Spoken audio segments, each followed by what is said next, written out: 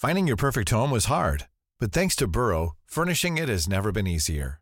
Burrow's easy-to-assemble modular sofas and sectionals are made from premium, durable materials, including stain and scratch-resistant fabrics. So they're not just comfortable and stylish, they're built to last. Plus, every single Burrow order ships free right to your door. Right now, get 15% off your first order at burrow.com/ACAST. That's 15% off at burrow.com/ACAST. A third of students are less than happy about their university choice, new research by EY has revealed. The findings suggest that a digital rethink is essential to meet the expectations of students and staff. Universities can address this by putting the needs of the people they serve at the heart of their digital strategies. Learn more about the future of human-centered higher education at theguardian.com/transforming higher education. This message was paid for by EY. This is The Guardian.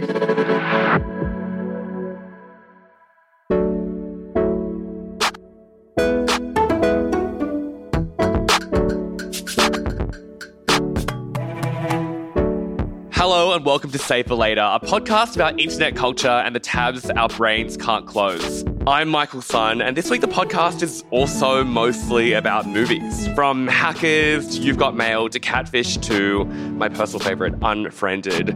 We are talking about the history of the internet on film with Alexei Toliopoulos. It is not accurate at all. It doesn't look like real hacking, but I think it's kind of informed our visual language of like what the tech space looks like. And then I'm going to keep Alexei on to chat about this week's favourite genre of online writing, the Elvis movie takedown. You do see this scramble of who's going to have the most eviscerating, colourful review. We may not be the only podcast out there that discusses the internet, but joining us today, we have a special guest from the world's only podcast on the internet that dares to discuss cinema, one of Australia's foremost film scholars, if I do say so myself, host of the podcast Total Reboot, host of the Finding series, CV side. This is just one of my favourite people to talk movies with. It's a known fact that Alexei Toliopoulos has seen every movie ever. We have the big brain himself, Alexei. Hello and welcome. Michael, my darling, my angel, it is my pleasure to be joining you on the podcast today to discuss the intersection of cinema and the internet. You're very correct. We're finally reunited by the magic of podcasting. So, Lexi, we've been wanting to do this episode for a while. Take us back. Do you recall the earliest incarnation of the internet on screen? Where did it all start? Well, for me, I'm trying to rack my brain and think about my actual first kind of ideas of what the internet was. And I really think it goes back to two movies that are both kind of like those iconic classics of internet movies now, which played a lot on cable when I was growing up. One of them is the Sandra Bullock thriller, The Net, where she famously orders a pizza from a website called pizza.net. Never forgot that my whole life. And weirdly, very prescient, I probably ordered minimum 300 pizzas in my life via the internet now. So it really shaped who I am, I guess. So in The Net, Sandra Bullock is also a hacker. Is that right? To my memory, yes. It's been a long time since I've watched it too. I think it was the first time I understood the internet as being some kind of force, whether it be positive force or a negative force or something, but it was something to be wary of, that you can't just go on the internet and muck around. There is danger at stake there. Oh my God. Angela, I've accessed a system I shouldn't have. If someone gets a hold of that disk, they'd have an awful lot of power. And I think it was very much for kind of like our parents' generation rather than us, Michael, the idea of the internet being an unsafe place. And I think that's film's influence was really wide because it was this blockbuster thriller. It was this kind of important movie with a movie star breaking out from it, Sandra Bullock, that it kind of sat in people's minds a lot. I think it gave people their first preconceived notion of what the internet was. And of course, the Angelina Jolie, Johnny Lee Miller classic with Matthew Lillard, Hackers. Well, both these movies came out in 1995, which is unbelievably early days, right? Like I feel like the internet didn't even really get invented in its current form until the late 80s. So we're talking the first decade of the internet itself. There's a little bit of like this moral panic around where the internet is seen as this like very like dangerous dark space. There are people in like tiny sunglasses and like slicked back blonde hair, like just waiting around at every corner to like get into your devices. But I feel like something with hackers especially, like that movie made hacking look so cool. We have a zero bug attacking all login and overlay files. Run antivirus. Give me a systems display. I rewatched the movie this morning for the first time in, I reckon, close to like 20 years. And it really shocked me how sexy it is. And I am sitting here today going, God, I wish I want to get some tiny glasses. Maybe I'll start wearing a rash top around the actual streets of my hometown. Like, it's very sexy. It's very edgy, that movie. And weirdly, I think it holds up today because it's kind of our first visualization of what the internet actually is. Like, it is not accurate at all. It doesn't look like real hacking. But I think it's kind of informed our visual language of like what the tech space looks like in kind of this surrealist sense and what cyberspace looks and feels like. I think it informed all of those decisions really early on, very much inspired by Tron from 1982, that kind of grid matrix look. And I think it's a look that's been continued throughout all of cinema history. It's like when you think of like a stereotypical image of the internet, that is literally just what you think about, is what it looks like in Hackers. Like rows of like green lines and like letters on a black screen. Or a cityscape that is made out of hard drives and servers and little kind of flashing lights that run around the grid as if they were cars moving across the information highway. Because, with films, you have to find a way to visualize the story and the story elements. And if it was to be an honest portrayal of hacking, it would just be teenagers in front of the computer typing code into like MS-DOS or something. And that's not cinematic at all. There's no excitement. And I think it finds this weird balance that I find quite satisfying to go back to, of visualizing the internet and in a way almost bringing the characters into that cyberspace world that it's invented. It also like glamorizes this idea of hackers. As you said, like most hackers probably are sitting in basements, drinking like Mountain Dew after Mountain Dew. It's the Platine ideal of a hacker. It's the life I want to live. When you give me the two options of trying to be hot like Angelina Jolie or drinking Mountain Dew, I might pick option B if I'm really honest. And then I think that's like the initial wave of internet movies. And then we start to get like a little softer, right? It's like as more and more people begin to use the internet, and the internet kind of gets taken out of the hands of just these like elite few and more into like personal home and domestic use. Now that everyone's starting to use the internet, that's when we start to get like the real mainstream depictions. I'm talking, of course, about like a rom-com, like You've Got Mail, the iconic 1998 rom-com. One of your all-time favorite movies, Lexi? I adore this movie. I'm a big Nora Ephron fan. She might have been my first favorite director when I was a little kid, especially with You've Got Mail, which I have gone on the record many times saying it was one of my favorite movies growing up. I remember my maths teacher during, like, for some reason, wheeling the TV in probably year 7 or 8 and putting this, like, TV in front of us and playing You've Got Mail, and then me bonding with him for the first time going, this is one of my favorite movies, so I love it so much. I have to admit something to you, which is that I've never actually seen this movie. That's okay. And I've only ever seen like clips of it, like playing on TV. It's like I kind of have an understanding of like the romance between Tom Hanks and his lover. Good Lord, you got to put some respect on my grind. You can't just call her Tom Hanks' lover. She's one of the great movie stars of all time, for goodness sake, Michael. I'm terrible. I mean, it's the 90s. I was barely born at this stage, Alexi. She has a smile that launched an entire subgenre of romantic comedy starring her and a guy not as beautiful as her. But this is like the advent of kind of, like online dating on film and, like dedicated stans, listeners of this podcast will know that I've had many a brush with just like early online, early internet, anonymous, potentially dangerous online dating. Like that was my shtick when I was 11 years old on the internet. So I feel like I actually should visit this movie. You could have been talking to Shop Girl, aka Meg Ryan's screen name in that movie.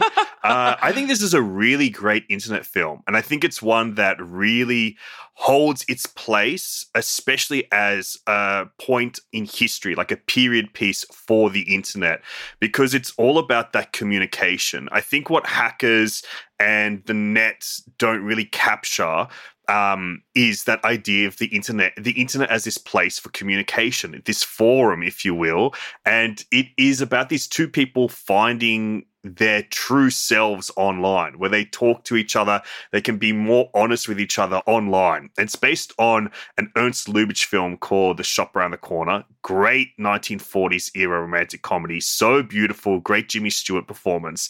And it kind of takes this classic rom-com structure of these two people unwittingly falling in love with each other, and the kind of like sweetness around it, the Lubitsch touch, if you will, and brings it to the modern day. And I think Nora Ephron has this great skill because she was this, her and her sister Delia Ephron wrote the screenplay, and they really have this kind of contemporariness about them where they were really on the cutting edge of like what is cool and what's happening and like the way that people use things to communicate.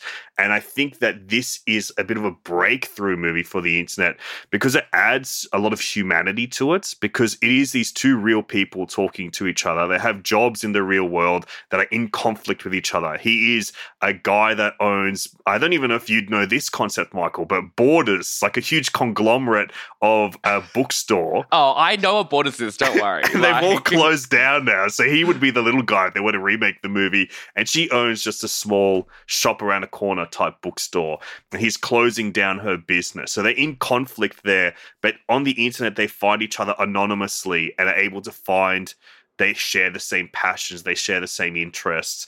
But it also captures this idea of the internet being a small town, and it kind of takes New York, this huge city, the biggest city in the world, and makes it into this small town vibe where you're seeing people living their everyday lives, and it's captured in the way the internet is visualized in this movie, connecting people together. So I feel like even the title of the film, right? Like You've Got Mail. I can definitely imagine the soundscape of that era where it's like pings and dings and dongs. I turn on my computer. There's this whole auditory sense to this movie. I go online. Welcome. And my breath catches in my chest until I hear three little words. You got mail. Where you hear those, like, the famous buzzing sound of a modem booting up that I just remember so vividly, like, being a kid and hearing that like noise as the modem was booting up. And when I hear it now, it sends me straight back to being, like, 11 years old, logging onto, like, RuneScape or something. Oh, yeah. And mucking around on, like, the IMDb chat rooms and the forums there. But I think like what You've Got Mail does the best, it uses those sounds, it uses those like things that we conjure up with the internet, those audible images, really. It feels like in this movie, and maybe technology at that particular time, 1998, technology felt very human. Well, it's the first time technology really has to communicate with humans. They have to kind of give it some kind of face, give it some kind of voice, and give it some kind of way for people to understand what it's doing. I think the only way to do it is to humanize it just that little bit. But then it's like that movie then feels like an anomaly between its what came in immediately before it, which is like this kind of very cyber world that's being created. And then what came immediately afterwards was, of course, the Y2K crisis, where you're immediately launched back into this mass hysteria, this fear and panic about what the internet was doing to us and could do to us. Of course, you then get the 1999 movie, The Matrix.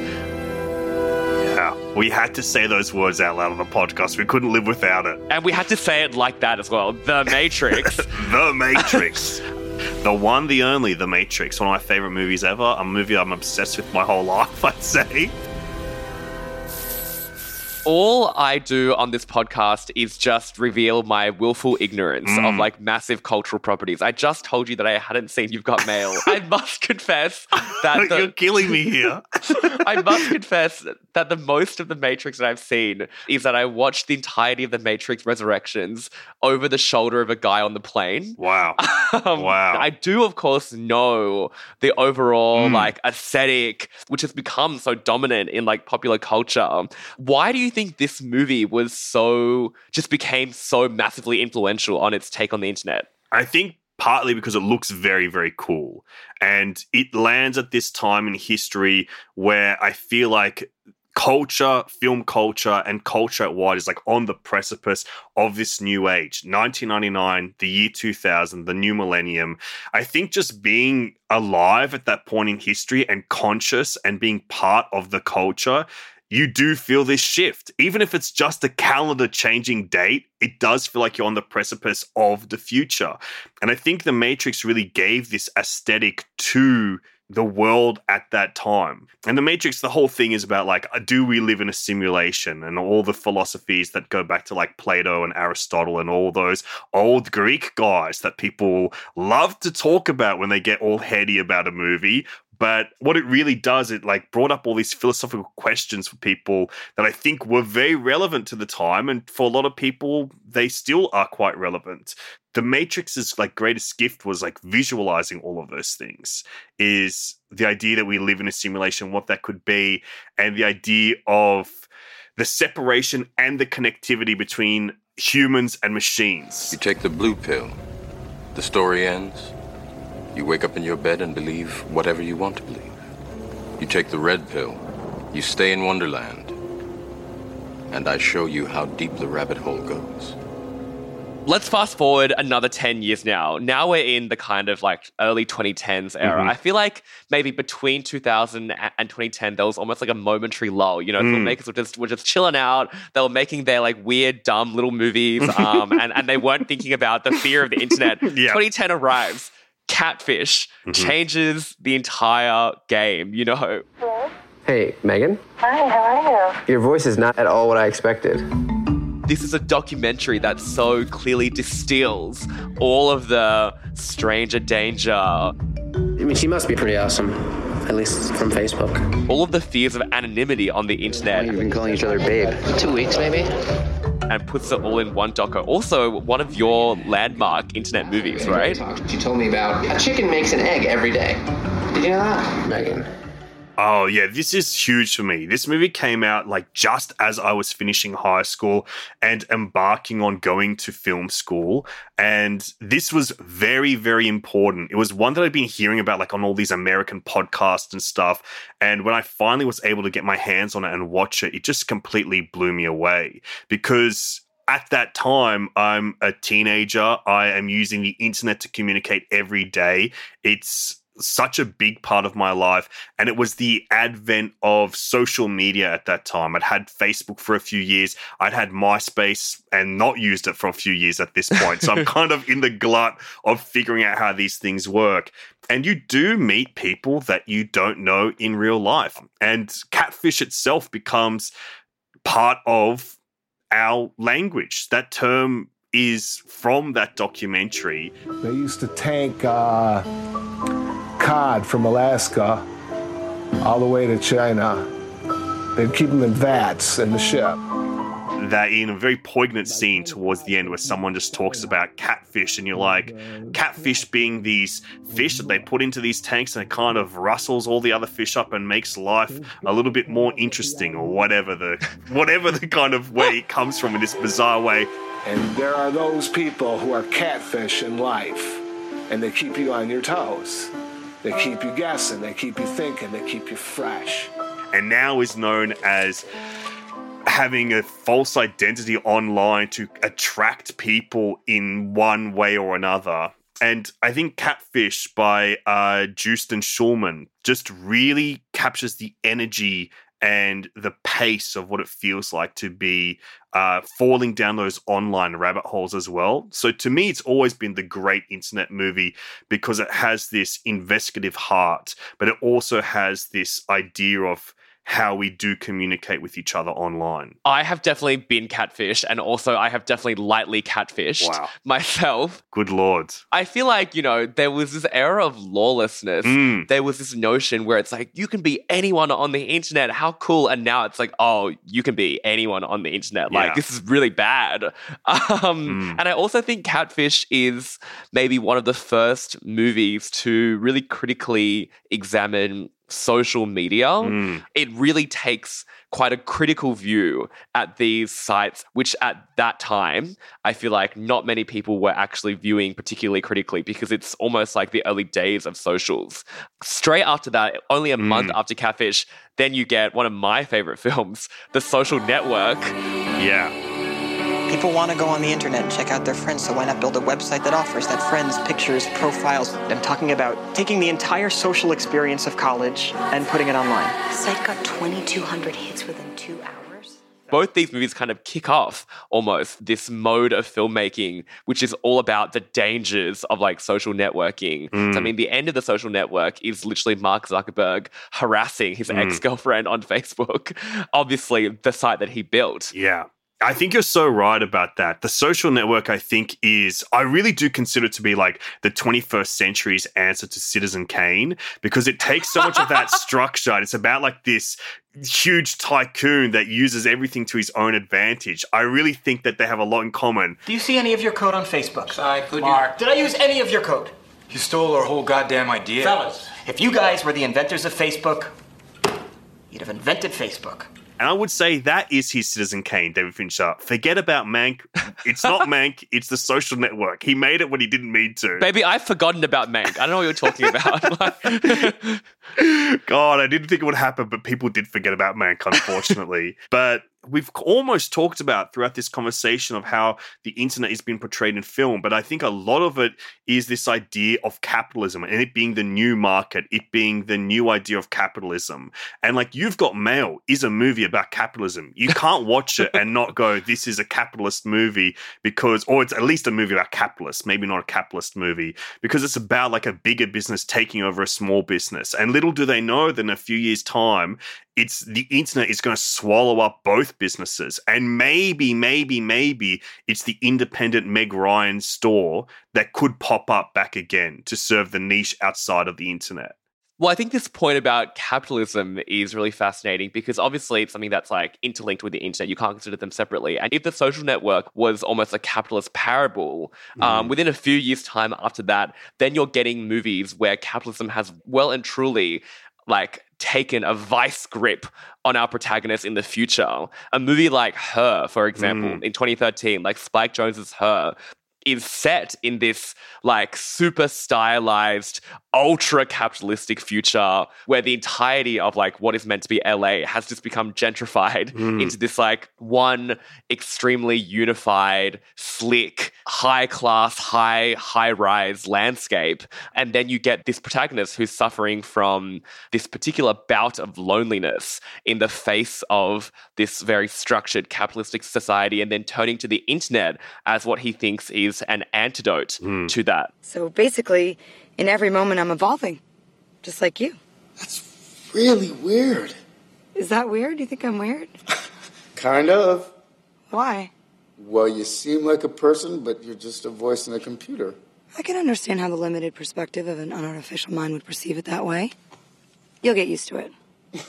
When in reality, like, maybe it's not all it's hyped up to be. You also then, of course, get a movie like Ex Machina in 2014, Alex Garland's film, again, plays into these notions of just the grotesqueries of capitalism. You get this like ultra slimy, extremely hot, unfortunately, rich guy played by Oscar Isaac, who's mostly shirtless in this movie. He's like a tech oligarch. He's devoted like so much money into making essentially the perfect fembot to do his bidding. Why don't we start with you telling me something about yourself?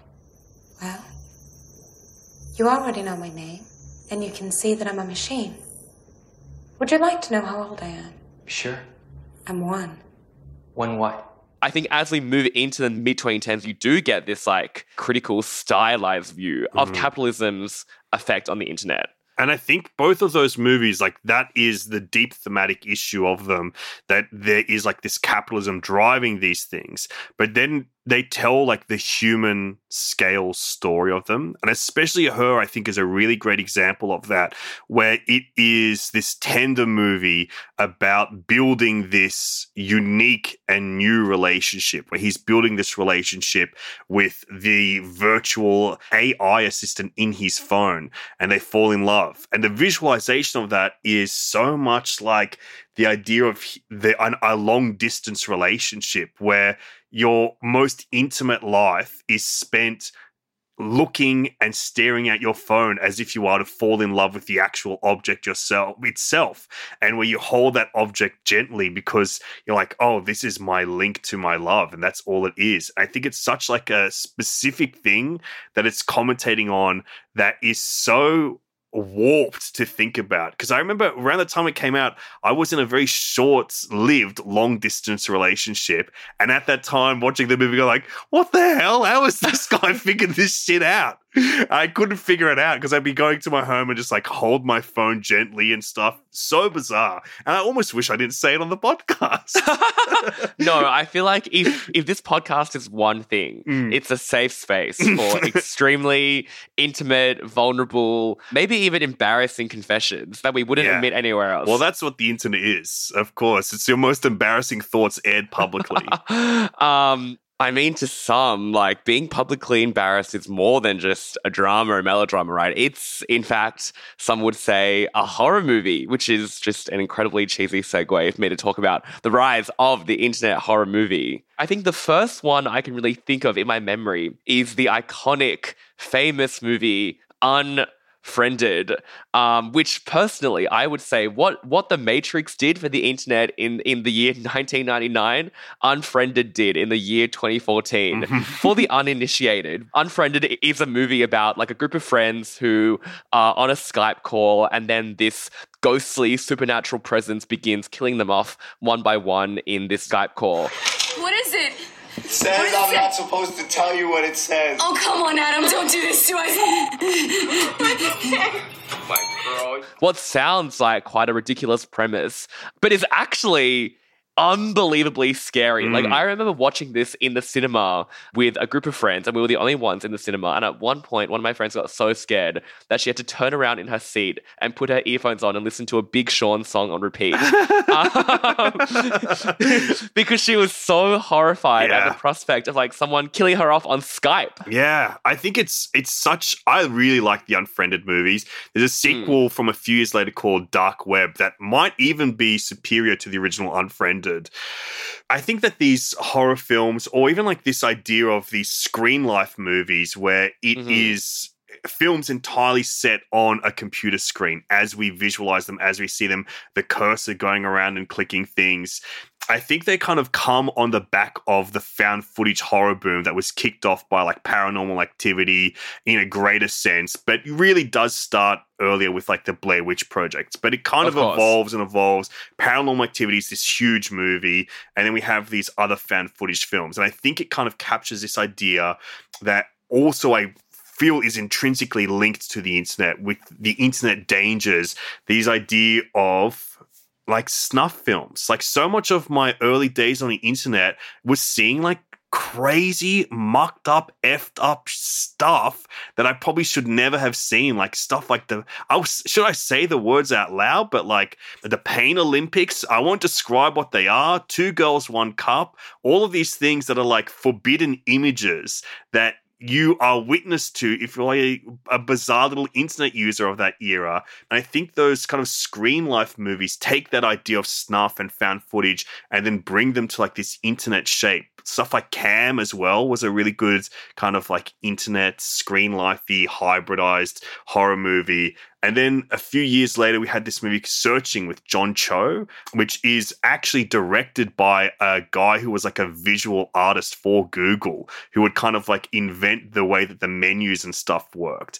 And that is a movie that is completely screen life, and it's a tech thriller about a child who has been kidnapped, his child, and him trying to find them using the internet set entirely on the screen surface of his laptop. And it's a really wonderful movie that uses the language that we see, the visual language that we have for the internet, and brings it to life in a very specific way that only a guy that like worked at Google and invented that language could really do. You mentioned the sequel to Unfriended as well in there, Unfriended Dark Web, which is a movie that I will never forget watching. And I think it's one of the best of its screen life genre. But there's one particular scene in there that I think about so often where a guy gets killed because someone calls a SWAT team to his house. And this is a known phenomenon in the gaming community, swatting. Someone swats him and then hacks into his computer to play the sound of a gun cocking so the SWAT team will break in and shoot him. Just get on the ground right now, all right? Get on the damn ground! Get on the ground now, Wait, what's this on the screen right here? What's on the screen? It's desktop. Which to me is this like absolutely insane manifestation of the fears of the internet going beyond just what people can do to you. It's beyond just like individual people on the internet who are scary. It's the internet itself as this like uncontrollable, amorphous presence where it's not just like a ghost who's like killing off these people one by one now, like it was in the original Unfriended movie. It's like technology being used in this unstoppable, impenetrable sense. I think watching that scene, I got this almost sinking feeling, as do the characters in the movie, where they're powerless to stop this murder from happening because like try as they might, they're unable to actually stop this sound from playing. They're unable to actually warn their friend.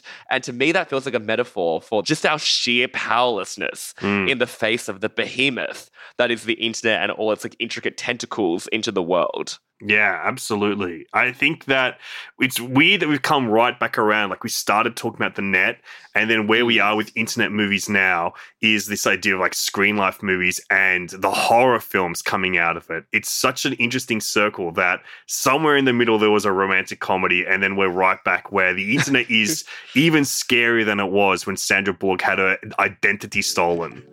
It's even scarier than when Sandra Bullock ordered pizza from pizza.net. Alexi, thank you so much for journeying through the extremely complex networks of the World Wide Web on the silver screen. But as I am alone this week, would you kindly stick around for me? Yes, don't jack me out. Keep me in. I'm sticking around for one more segment.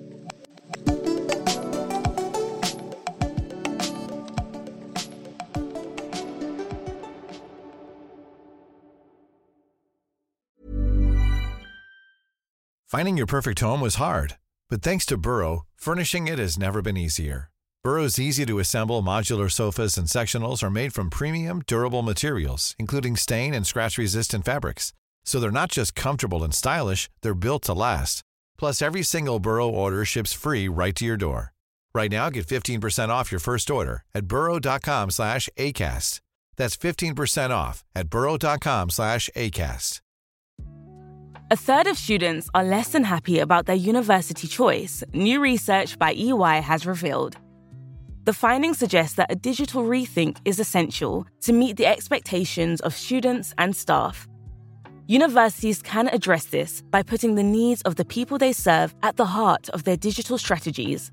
Learn more about the future of human-centered higher education at theguardian.com/transforming higher education. This message was paid for by EY.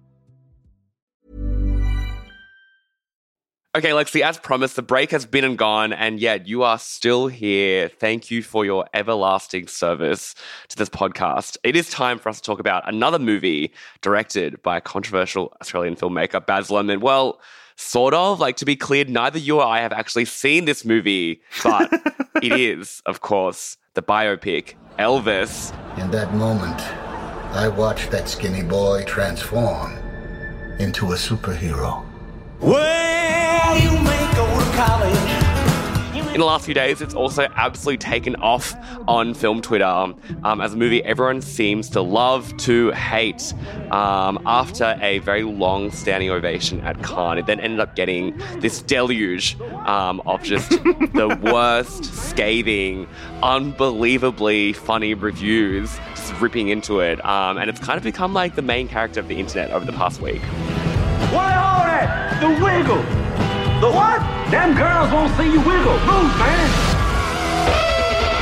Yeah, I'm really looking forward to this. I'm a big Elvis fan my whole life. I used to kind of do an Elvis impression when I used to have to like sing the national anthem when I was a little boy in school, then became extremely embarrassed about it and have never sung publicly ever again. You are the first person I've ever met who's like a publicly avowed Elvis stan, former or present. Like just the image of baby Alexi gyrating his hips, you know, like getting a little footloose in front of the entire school audience. It gets me going. Yeah, I'm so sorry, but that's true. That's a real visual image. What have you heard about this movie, Elvis, the biopic? Well, I've been following it for quite some time. The first thing I heard was Tom Hanks struck with coronavirus during the making of Elvis. Baz Luhrmann started COVID-19. Like, there's no two ways about it.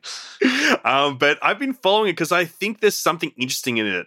I think, you know, of course, Baz Luhrmann is a very ostentatious, bombastic filmmaker who makes big, bold choices. Often, I don't agree with them. Sometimes I do. And I am really interested. I think he is a great choice to make an Elvis movie because Elvis is that. He's all flash, he's all flair. He is both the high and the low of art and class. And I think it is like an interesting choice to make this movie. But I just want to give you a smattering, a little taste of some of these reviews, which went fully ballistic. David Ehrlich, Wow. another very controversial figure in the film scene. He's the IndieWire reviewer. He described it as a deliciously awful biopic. He also compared it to Bohemian Rhapsody at 4,000 miles per hour. He calls it sadistically monotonous. He calls Baz Luhrmann an irrepressible maximalist. And then he calls the movie the most visually anarchic Hollywood film since the Wachowskis' 2008 movie Speed Racer. These are all selling points to me. Speed Racer, crazy, beautiful movie. Richard Lawson from Vanity Fair calls it toweringly noisy and ceaselessly moving, exhausting and irksome. Nicholas Barber from the BBC says it's a hyperactive sensory overload, and then describes Tom Hanks as imagine a fairy tale goblin played by Mike Myers or a version of the Penguin that Tim Burton deemed too far over the top for Batman Returns. Wow. Like, this movie is Baz Luhrmann times 1,000 million billion. This movie's like speaking my language from what they're talking about. Like, Absolutely. yeah, Mike Myers-esque. I'm in, dude. This is my stuff. Do you have a favorite thing that you've seen about this movie? Tell me what you've chanced upon on the internet. Well, there is this one, like, there's this idea of Mike Myers coming up quite a lot in all of these reviews. In Ehrlich's review, he describes Tom Hanks as Kentucky Fried Goldmember. Now, I don't know nothing about music, but I could see in that girl's eyes he was a taste of forbidden fruit. Oh my God. You could have eaten him alive. And to me, this is like huge selling points. I think, you know, movies should be crazy. If it was just another boring biopic about Elvis where it's just like, okay, he looks like Elvis, he sounds like Elvis, he sings like Elvis. We've already got like 2 or 3 of those. There's one with Kurt Russell, directed by John Carpenter from the 1970s. Great movie, but, you know, that's a pretty straight biopic. There's a Jonathan Rhys-Meyers one that I saw on TV like probably 15 years ago. And, you know, that's nice. He looks heaps like Elvis, but it should be that we should get experimental, crazy visual manifestations of, you know, Baz Luhrmann and Elvis's sick nightmares. That's what we want to see in movies. This is a crazy movie on all levels. And it also reminds me of like some of the other recent flops of cinema, of contemporary cinema history, where a movie is just so memorably awful that it becomes like the internet's main character for a day. The most recent one I'm thinking Morbius, obviously. Yeah, I've not seen Morbius, and I hope I never do. But there's always those films that I think their life cycle into a cult feature is sped up by the internet. And Cats is a great example of that, where it started as like a weird curiosity, and within days, I reckon it became a cult film.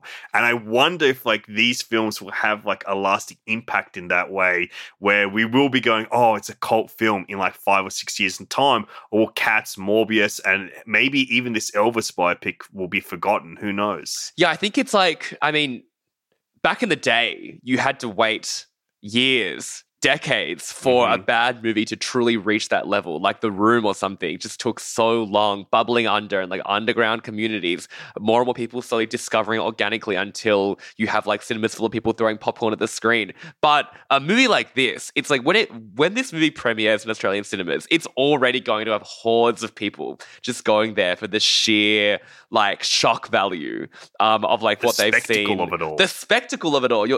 Exactly. And I think something that's really feeding into that spectacle is the language in which much of this like film criticism now occurs nowadays. And Alexi, both of us are or have dabbled in the great field of film criticism in our lives.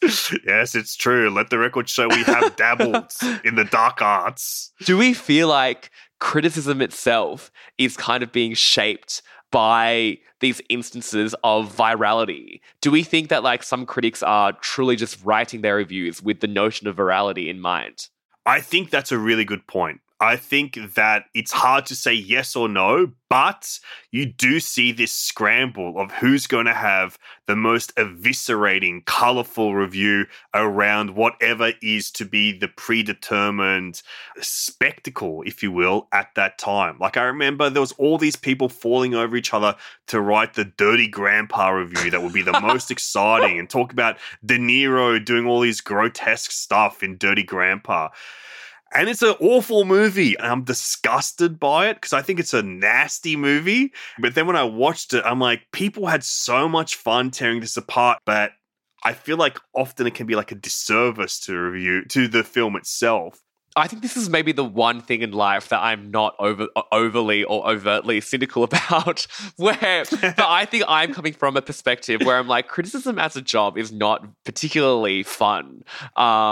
It's like, obviously you have moments where you're like, wow, like I love my job. I love writing about movies, blah, blah, blah. Yes. But I feel like the actual opportunities you have to fully go hog wild and just go all out and like fully just focus on entertaining your reader, those opportunities are very limited. And I really appreciate when critics are able to fully abandon any kind of like respectability or any kind of like even like ethics or rules of reviewing and just trash a movie for no other reason than because it's entertaining to do so, especially when it's a movie that's on a scale like Elvis. God, I'll tell you, I'll never forget the first time I had to give like a truly negative review. It was for the movie Mother, and I had really liked Darren Aronofsky's movie up until that point. It was just one that I just really did not like. It did not connect with me, and I did not like it. And I had to review it on TV for the ABC, and I got so stressed my nose started bleeding moments before I was meant to roll on camera. And so you can watch, if you can track it down, the review of me reviewing Mother, you can see like a pile of like bloody tissues on my lap because I thought this shot was cropped, but you can see them there because I was like fully freaked out about having to give a negative review. Look, you should be so lucky that because this was on ABC TV, there were definitely no like hardcore Twitter Aronofsky heads just like going back to find this and instantly cancelling you for this review. That was my big fear, was that he would find out about it and he would get upset with me or something.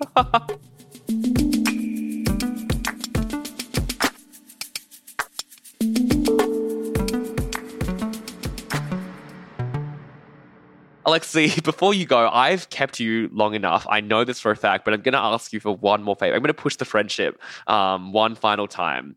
Will you give our listeners a recommendation before you leave? What is your top of the list this week? What are you watching, consuming, loving? Well, there's a new film that is finally, it's landed on Netflix. People can watch it. It is called Triple R. RRR. It's an Indian film. It's an action film. It's a buddy comedy. It's a romantic comedy. It's a musical. It is several other genres, but it is one of the best experiences I've ever had in the cinema because it was just this absolute blend of all of these things I couldn't believe were together.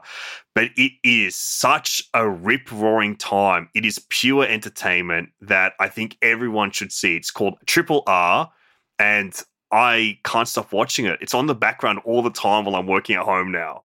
My top of the list this week is also a movie. It's a movie that I'm recommending because by the time this episode comes out, I think you might only have like a few more chances to watch it in cinemas. Alexa, you've watched this too. It's called Petite Maman. Oh, I love it. Love this movie. It's a movie by Celine Sciamma, who also made Portrait of a Lady on Fire. And it's this really beautiful 70-minute French fairy tale, essentially, about a young girl who ventures into the woods and meets her identical twin, who may or may not be who she seems. It's just this like very soft, almost Ghibli-esque movie. Great way to describe about it. Like family and motherhood and love, and it's very heartwarming. Petite Maman. And do not Google translate the title because you might spoil the movie for yourself.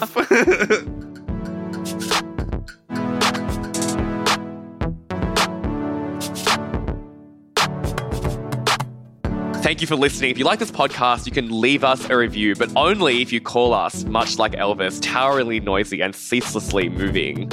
This podcast was produced by Miles Herbert and Joe Koning, who also handcrafted the music. Exec producers are Steph Harmon and Miles Martignoni. I'll catch you next week.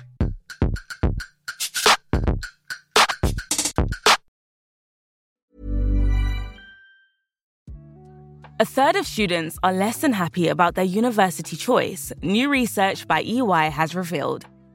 The findings suggest that a digital rethink is essential to meet the expectations of students and staff. Universities can address this by putting the needs of the people they serve at the heart of their digital strategies. Learn more about the future of human-centered higher education at theguardian.com/transforming higher education. This message was paid for by EY. Join us today during the Jeep Celebration event. Right now, get 20% below MSRP for an average of $15,178 under MSRP on the purchase of a 2023 Jeep Grand Cherokee Overland 4xe or Summit 4xe. Not compatible with lease offers or with any other consumer incentive offers. $15,178 average based on 20% below average MSRP from all 2023 Grand Cherokee Overland 4xe and Summit 4xe models in dealer stock. Residency restrictions apply. Take retail delivery from dealer stock by 4/1. Jeep is a registered trademark.